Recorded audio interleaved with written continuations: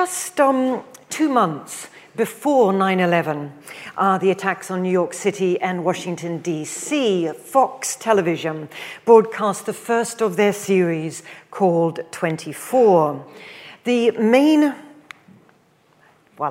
main protagonist, of course, is Jack Bauer, played by Kiefer Sutherland, an agent of the Los Angeles Counterterrorism Unit.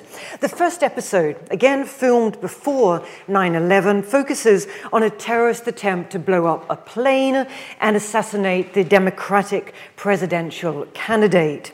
But the series' main focus, in fact, is on torture. Subjects in the series, I'm sure some of you have seen it, are electrocuted, beaten, cut with knives, burnt, suffocated. Their families are threatened with execution. In the series, torture, of course, works. The suspects almost always confess. And the series, of course, won an Emmy for Outstanding Drama and had a weekly audience of 15 million viewers. And millions more, of course, bought the DVDs. So although it's not the first to depict torture as necessary in the fight against a particularly pernicious enemy, 24, I think, is typical of a trend within film and within television since 9/11. While in earlier films, I'm having trouble with this,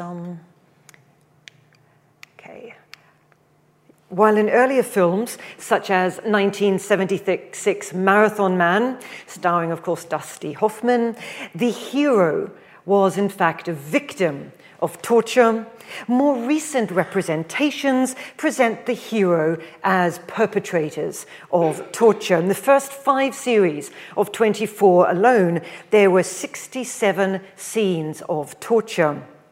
The Bauer character was portrayed as this kind of morally dedicated, self-sacrificing officer of the people, hell-bent only on safeguarding democracy, who would not torture if it would save hundreds of lives.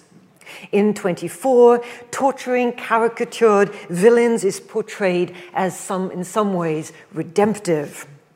Ennobling the good guys. As Bauer reiterates a number of times, in a number of different forms in this series, as he says, I don't want to bypass the Constitution, but these are extraordinary times, extraordinary circumstances.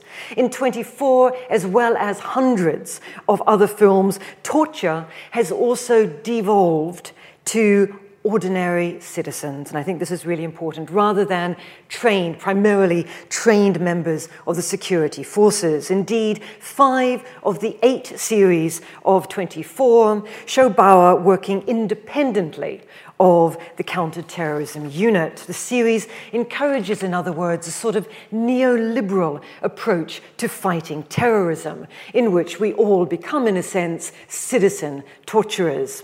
Now, I don't actually think we should underestimate the role of series such as 24 in lowering the bar to torture.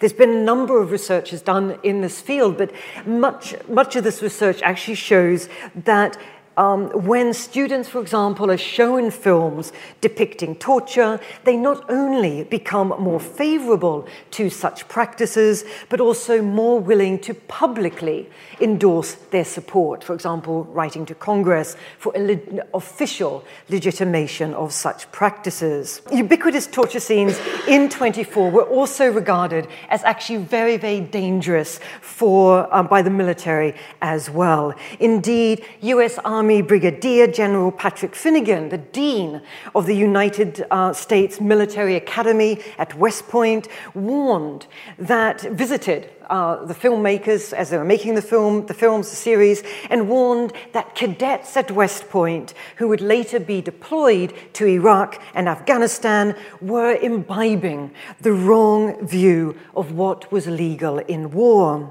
The cadets love 24, he told one reporter, and would tell him, if torture is wrong, then what about 24? These cadets, almost universally, he argued, believed that Boer's actions were both patriotic and necessary.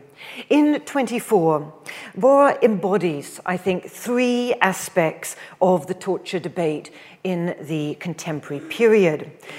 First, the return of torture in Western democracies in the late 20th century. Second, changes in the form of torture, including the shift in British and American torture literature to torture light. And third, the problematic uses of ticking bomb arguments. And I'm going to look at these three in turn, and I'm going to then conclude with some reflections on how opponents of torture may be able to counter such trends. But firstly, what is torture? I mean, this is actually a very contentious question that I don't have time to go into in the next 40 minutes, while admitting that the definition is based on a particular Western construct of the law and has been criticized and critiqued by many legal scholars, I am going to be following, nevertheless, the definition given by the United Nations Convention Against Torture and Other Cruel, Inhuman, and Degrading Treatment and Punishments. According to this convention, torture is any act by which severe pain or suffering, whether physical or mental, is intentionally inflicted on a person for such purposes as obtaining from him or a third person information or a confession, punishing him for an act he or a third person has committed or is suspected of having committed, or intimidating or coercing him or a third person for any reason based on discrimination of any kind, when such pain and suffering is inflicted by or at the instigation of, or with the consent or acquiescence of a public official or other person acting in an official capacity. I mean, I think importantly in this definition, torture is an activity undertaken by state authorities, and it includes psychological as well as physical harms. The main aims of torture include harvesting information, eliciting confessions, spreading terror, and exerting power over groups perceived to threaten the state or its citizens. It involves a range of practices, which of course have changed over time. Medieval rack, of course, being replaced by electric shocks, psychological forms of torture and stress positions substituted for what used to be more bloody kinds of cruelty. Because these do not necessarily leave a physical mark, the latter, the torture light kind of practices have grown, and in part this is due to the increased international surveillance by human rights organizations. Now, although state torture was outlawed in France 1780s and in Europe in the 19th century, in the late 20th and 21st centuries it has returned as an instrument of state policy. And for many commentators, this is actually surprising, especially given that the reintroduction of torture during the Second World War, as well as by authoritarian regimes in the immediate post-war years, were routinely condemned by commentators on both the political left and right. So why was torture rejected from the 18th century, and why in liberal democracies has it more recently been revived? Again, these questions have generated a massive literature, but generally, I think scholars have drawn attention to four shifts. In the 18th century, for example, opposition to torture tended to focus on broad assumptions about civilized values, its inefficiency, and the way it brutalizes torturers. Torture was increasingly regarded as unreliable. It was thought to be used too indiscriminately. It was unjust because innocent people were much more susceptible to the pain than hardened criminals. According to this argument, the Enlightenment interest in the individual and his or her rights followed a rise of a new sensibility, increasing respect for the bodily integrity of other people, both forged and advanced a sentimental sympathy for the human lot. Now, other scholarship has turned instead to explanations based on the introduction of new forms of discipline, changing norms around legal proof, and notions of pain to explain the decline of torture from the 18th century. Most famously, of course, Michel Foucault argued that state authorities increasingly recognized that there were more effective ways to create docile populations, to discipline rather than torture.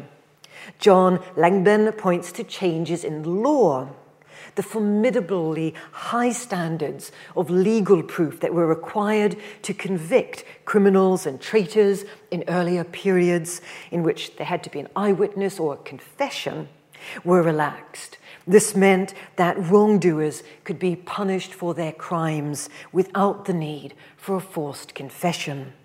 Finally, historians such as Lisa Silverman and many others draw attention to the role played by ideas about pain in the torture debates.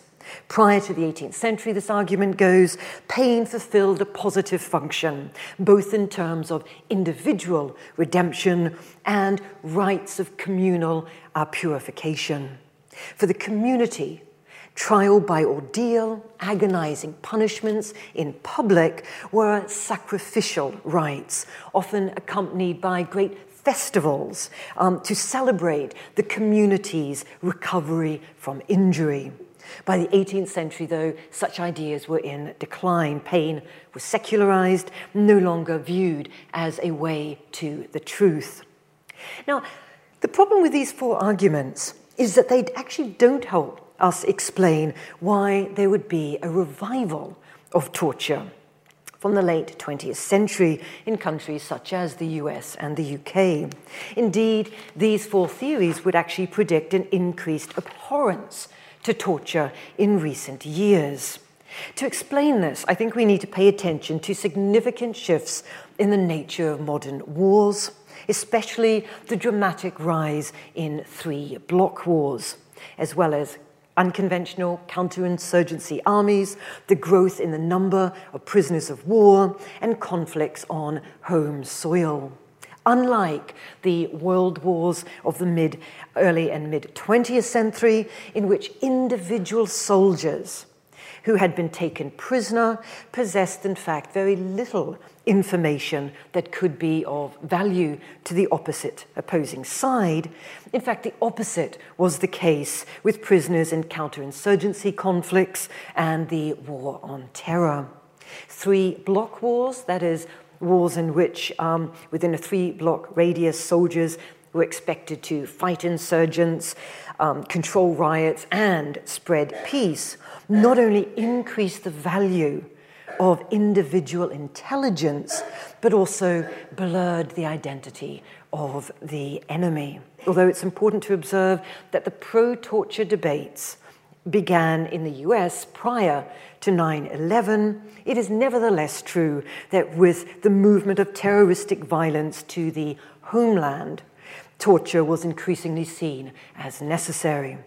Combined with the incredible expansion of technologies and techniques of surveillance, the ability to potentially identify actors who might either have information or be useful to terrorize in advance of any attack was increasingly plausible.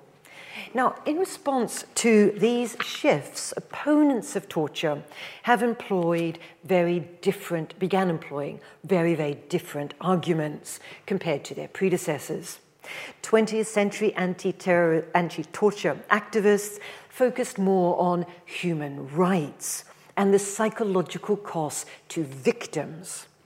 Trauma became the catchword, therapy the solution, increasingly aware that torture was being authorized by the highest state authorities.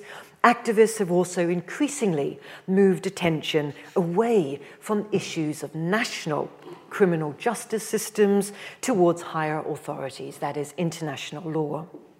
Nevertheless, torture has seen a revival. The Spanish government tortured members, Northern Ireland, IRA suspects, detention facilities, of course, in Abu Ghraib and Guantanamo Bay, torture openly practiced and defended. President Trump has repeatedly promised to reinstitute torture as official government policy.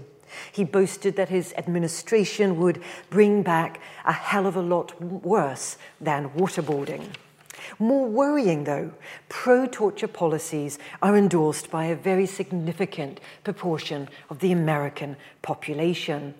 2 years ago, 63% of Americans and 82% of Republicans agreed with the proposition that torture against suspected terrorists to obtain information about terrorist activities could be sometimes or often justified. What used, in other words, to be unspeakable, at least to voice in mainstream contexts, is now no longer viewed with abhorrence. Its pros, torture's pros and its cons are in fact widely debated, something that would be inconceivable if the topic was, for example, genocide. Some critics of this trend have even argued that the very act of debating whether torture is legitimate or not is a form of collusion. As philosopher Slavoj Žižek explained, discussions that do not advocate torture outright, but simply introduce it as a legitimate topic of debate, are even more dangerous than an explicit endorsement of torture. The mere induction of torture as a legitimate topic allows us to entertain the idea while retaining a pure conscience.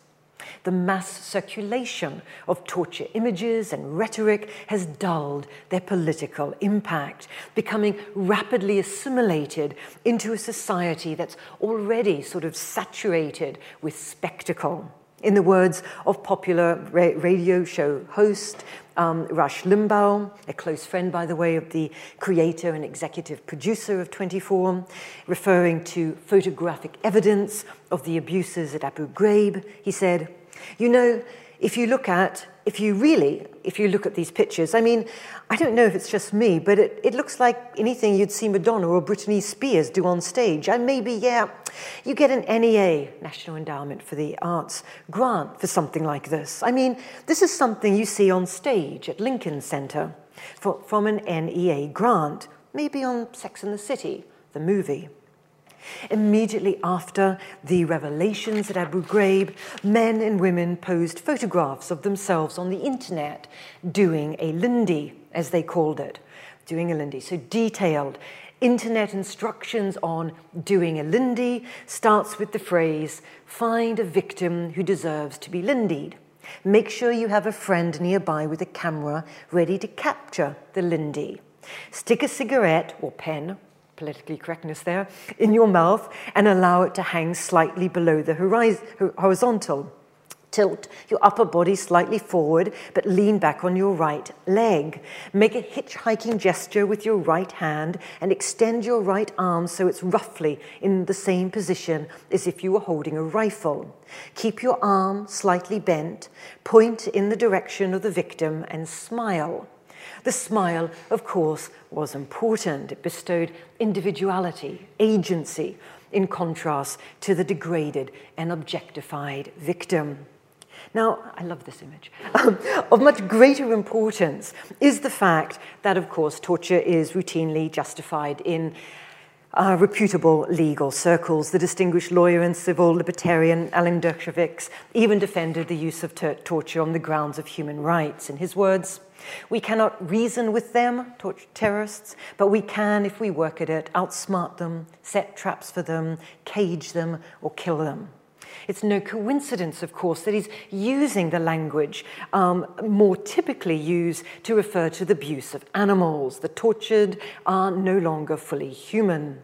He proposed allowing judges to issue torture warrants, which would license authorities to torture individuals, he called them cunning beasts of prey, suspected of concealing information about terrorist acts. The individualist, self-sacrificial torturer, such as Jack Bauer, would be replaced by the objective judge, and the needle under the fingernail would, of course, be sterilized.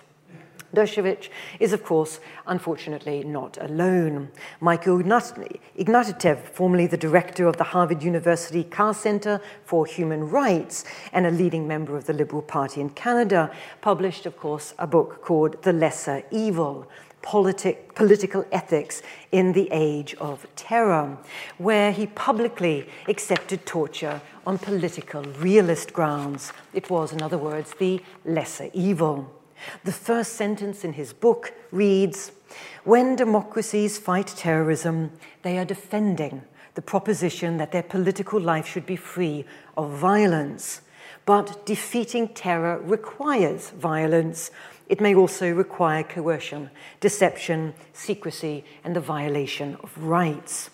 Like so many others, these and other commentators argue for an uncompromising, absolute condemnation of terrorist acts, but they turn suddenly into utilitarians when assessing torture practices committed by Americans. The organizers of a symposium entitled Torture, When, If Ever, Is It Permissible?, hosted by the University of San Francisco, even invited Janis Karpinski, the former US commander of the military police brigade that oversaw Abu Ghraib while torture was taking place in its cells, to give the symposium's key lecture. Two speakers from the Dean Law School, Melbourne, Australia, though really got the headlines although they insisted that torture was not only legitimate but necessary. So Mirko Bagaric and Julie Clark's justification for torture at this symposium was eventually published by the very prestigious University of San Francisco Law Review under the provocative title, "Not Enough Official Torture in the World: The Circumstances in Which Torture is Morally Justified." For them, torture warrants, in fact, didn't go far enough. Rather, they pointed out that torture is indeed morally defensible, not just pragmatically desirable. Now, most of these debates that I've talked about so far anyway come from American and Australian legal scholars and commentators. It's important, I think, though, not to fall into the trap of thinking in terms of American exceptionalism. Britain, too, of course, has its own history of torture, stemming largely from counterinsurgency operations. Palestine, Malaya, Kenya, Cyprus, etc., Malaya, Persian Gulf, and so on. But torture has also been much closer at hand, most notably in Northern Ireland at the peak of the Troubles, where there were fears that, in fact, Northern Ireland was on the brink of a civil war. Torture practices followed the introduction of internment without trial from August 1971. On the first day alone, more than 340 Republicans were arrested. An intelligence research unit at Maresfield, Sussex, put on a course in sensory deprivation, as well as other topics, for the Royal Ulster Constabulary. The interrogative techniques known as the 5 techniques: food deprivation, sleep deprivation, hooding, noise bombardment, voice standing, learnt at this unit were then used against prisoners suspected of IRA involvement. 14 detainees were subjected to the 5 techniques at Hut 60 in Ballykenny Airfield in County Derry. This was the Special Interrogation Centre, and the torturers were 20 RUC Special Branch officers. When the torture became publicly known, the government commissioned first the Compton Report and then the Barker Inquiry. The Compton Report decreed that the physical treatment of the men constituted a measure of ill treatment, but had not been carried out with a view to hurting or degrading the men. Similarly, the majority report of the 3-person Parker Inquiry, signed by the 2 Privy Councillors, Lord Barker and Boyd Carpenter, concluded that there was no reason to rule out these 5 techniques on moral grounds, adding that it is possible to operate them in a manner consistent with the higher standards of our society.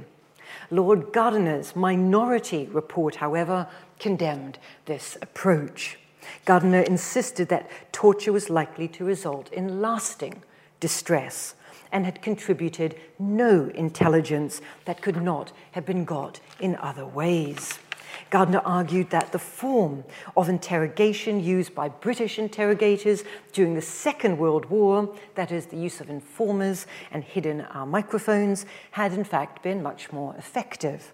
In his words, "The blame for this sorry story, if blame there be, must lie with those who, many years ago, decided that in emergency conditions in colonial-type situations, we should abandon our legal, well-tried and highly successful wartime interrogation methods and replace them by procedures which were secret, illegal, not morally justifiable, and alien to the traditions of what I believe still to be the greatest democracy in the world."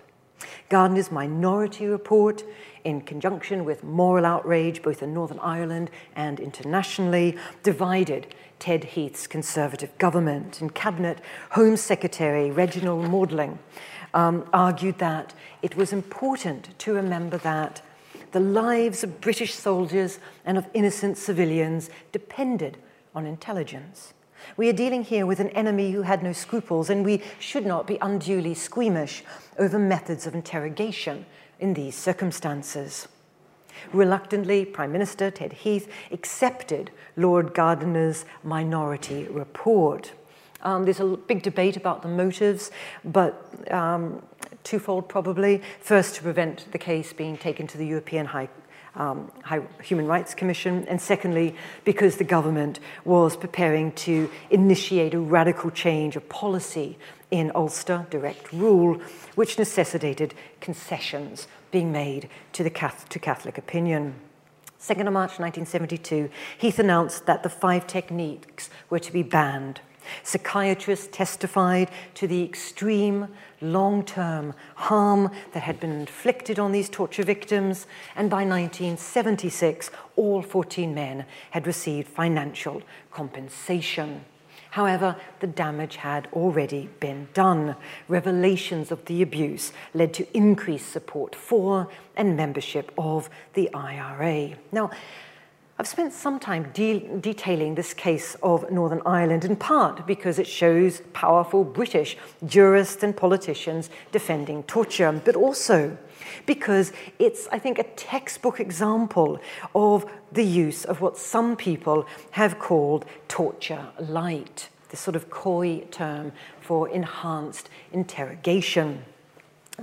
The term refers to a range of techniques that, unlike traditional forms of torture, do not physically mark the victim's body. And these techniques draw very heavily on psychological knowledges. Indeed, psychology pervades the entire 1963 Kerbach Counterintelligence Interrogation Manual, the CIA's instruction book for its operatives. The manual claimed that it hoped to bring pertinent modern knowledge to bear upon interrogation practices, a strategy, they said, which would bring huge advantages compared to a service which conducts its clandestine business in 18th century fashion. It was, Kerbach insisted, no longer possible to discuss interrogation significantly without reference to the psychological research conducted in the past decade, although every effort has been made to report and interpret these findings in our own language in place of the terminology used by the psychologists. Torture was justified on the grounds of this latest research in psychology.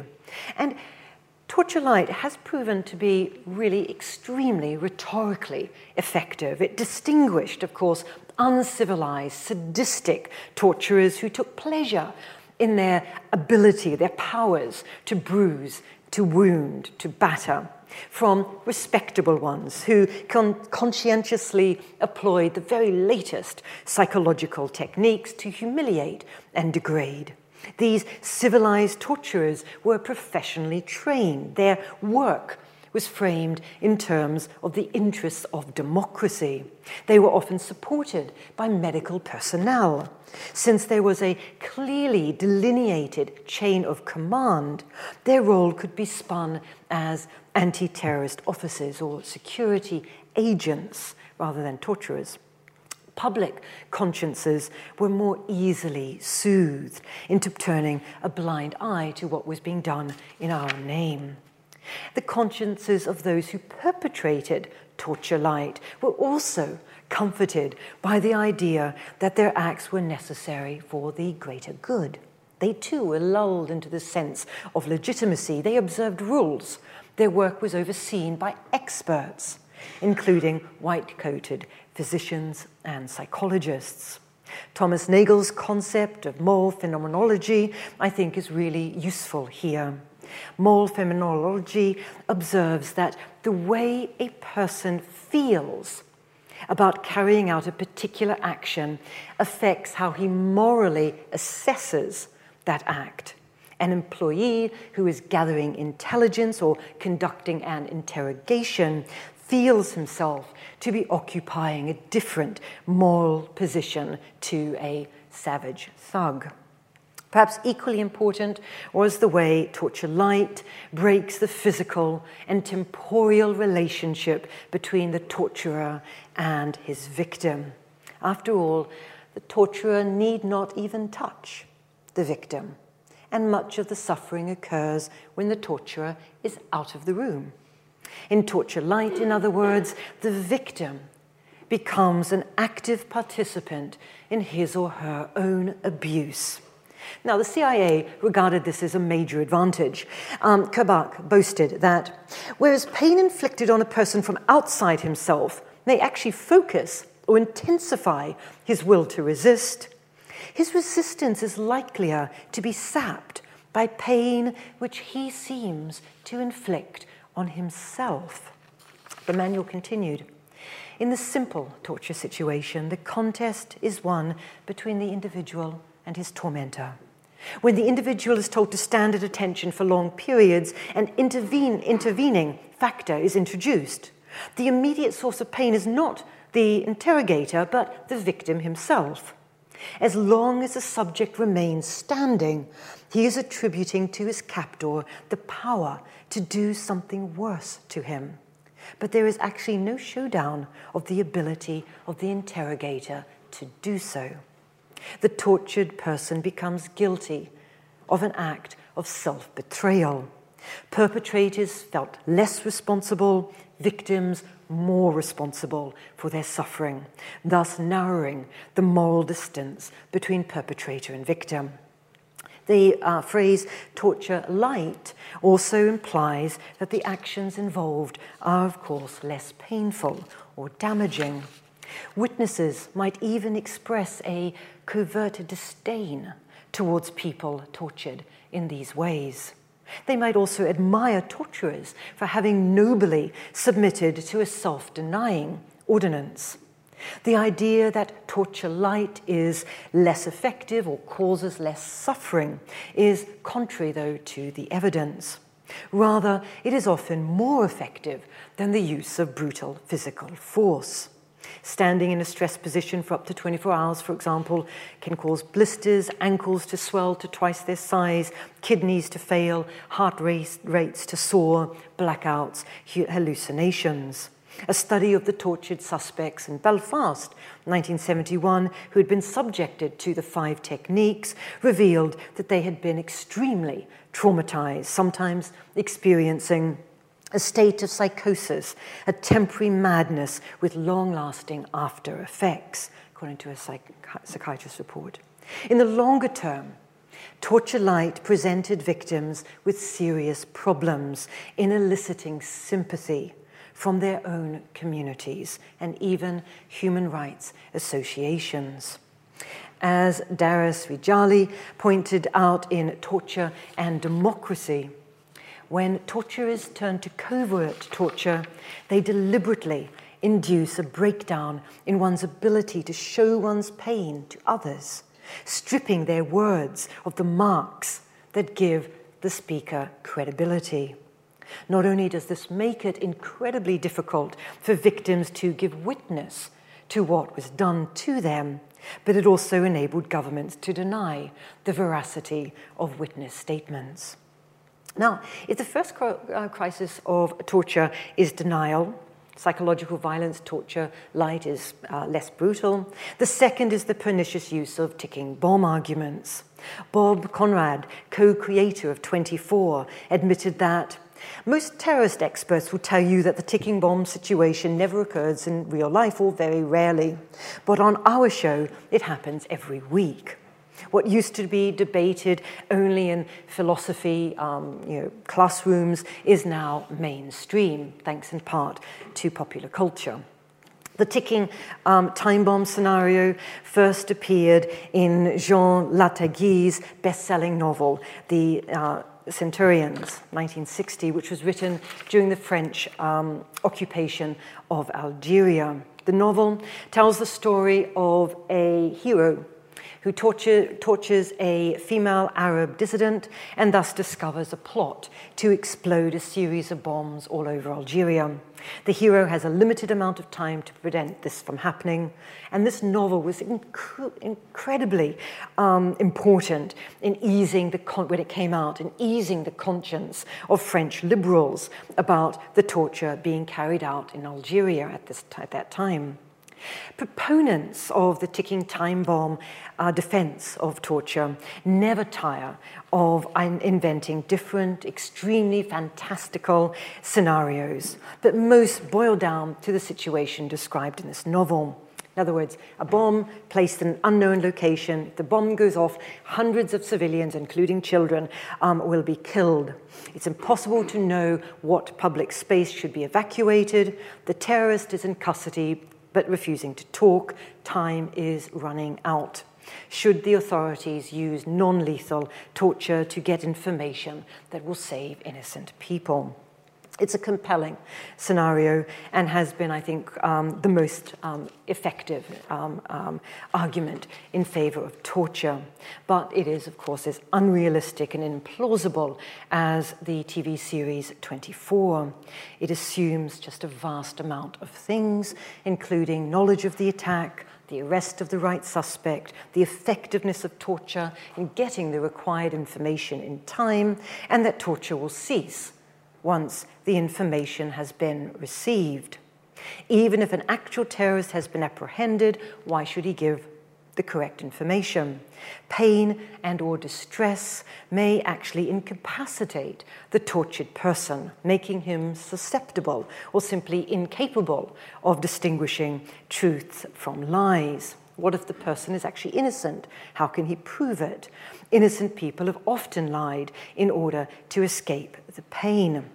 For example, after months of torture in Guantanamo Bay, British detainee Rasool confessed to having known Osama bin Laden and Mohammed Atta, but he was later, in fact, exonerated by MI5, who found evidence that he'd been working at a branch of Curry's electrical store in West Midlands at the time.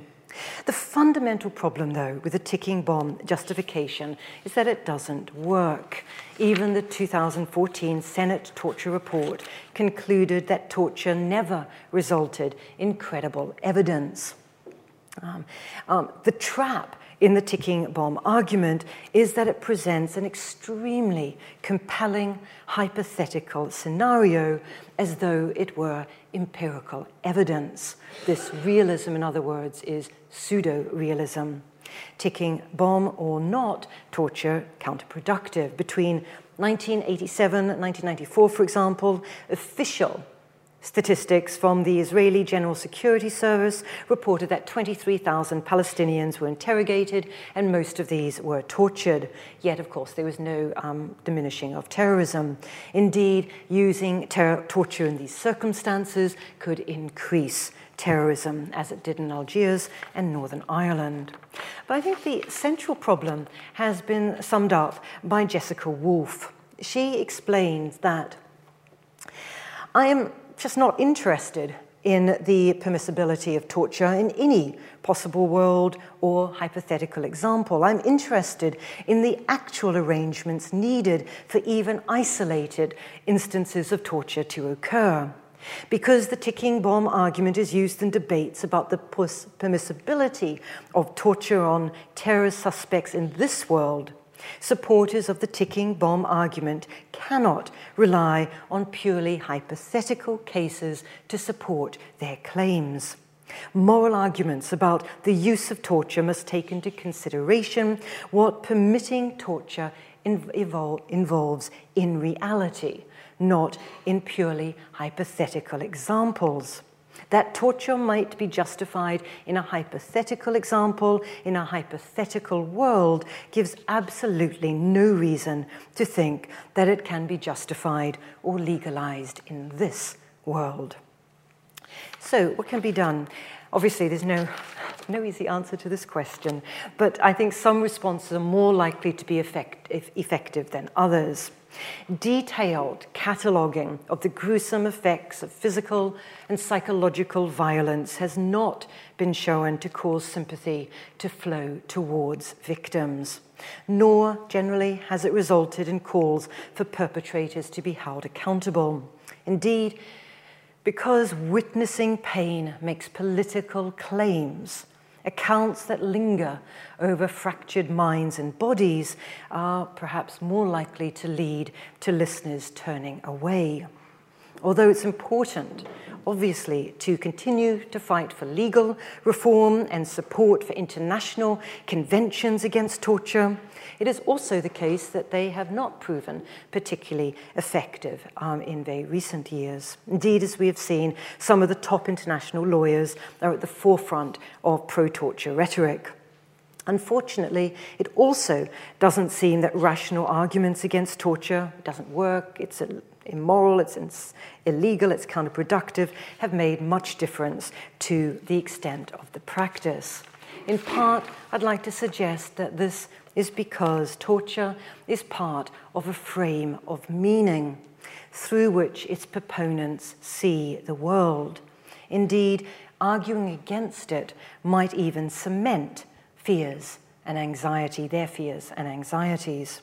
However, I think there are ways that we can respond, and the first is the one just mentioned by Jessica Wolff. In other words, a refusal to countenance fantastical scenarios such as the ticking time bomb, and an insistence on focusing on real crises in real worlds. Justin Clement and Russell Gregg argued that one of the most disturbing aspects of this debate is that it is not and cannot be a debate at all. On the contrary, as soon as one believes that this issue can be debated and discussed just like any other, one is already lost. Once one starts arguing in such a fashion, then all that can be expected is the escalating intensity of claim and counterclaim, a slippage from legal and political concerns to moral problems of affect, the proliferation of distinctions without difference. For example, those allegedly clear-eye re-examinations of the evidence which insist on discriminating between, say, sleep deprivation and amputation, or burning of some other horror.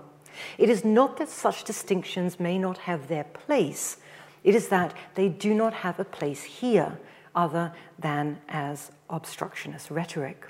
Second, there's a fundamental flaw to the ticking time bomb scenario that is very rarely mentioned, and that is, it is premised on the idea that time is short. However, The fact is that preparing for torture, even in the ticking time bomb context, is in fact extremely time-consuming and expensive.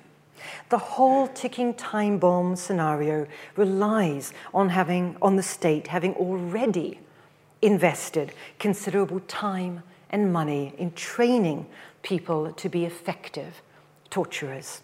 After all, in order to make a real terrorist confess, torturers need to be experts in interrogative techniques. Years of training and preparation are needed to make effective torturers. An argument can be made, therefore, that it might be more effective to use this time to develop other non-torture responses, such as techniques that require cultural awareness, linguistic competence, and self-mastery on the part of the interrogators. Vittorio Buffalchi and Jean-Marie Arrigo notes that, amongst other examples of social skill methods, Islamic clerics have replaced official interrogators by reformulating the religious commitment of some terrorists. Terrorists duped by their colleagues have cooperated with their captors when their exploitation was made evident to them. Chronically ill terrorists and badly wounded suicide bombers have become cooperative following successful medical treatment. In other words, what their work points to is real examples taken from the real world. The third is, I think, a much more basic point, and that is a commitment to opposing torture, which is one that each and every one of us can make. Citizens need to hold their governments accountable for their actions, even in cases where the actual torture takes place in other parts of the globe. Each of us possess skills, spheres of influence that enable us to make a difference in our own world. Wherever we are situated as homemakers, academics, laborers, shopkeepers, novelists, artists, lawyers, doctors, and so on, we can make a difference globally. One of the many reasons for the silence of citizens concerning torture of suspected terrorists is fear. The label terrorism is used by governments and other official agencies to incite fear that can be then used to justify speedy and potentially counterproductive military operations. In other words, the word terrorist, it's so frightening in itself that it deflects attention and energy from serious considerations of foreign policy and excursions into civil liberties at home. As Dobkin expressed it in Tales of Terror, the term terrorist is more than just the descriptor of political violence. It is also a functional term that warrants certain strategic responses and precludes others. In other words, the public hysteria over terrorism has increased support for direct military action in foreign conflicts, which deliberately then contribute to growing terror attacks. So in other words, authoritarian versus egalitarian responses to perceived threats represent contrasting mediations of what it actually means to be human in the 21st century. Thank you.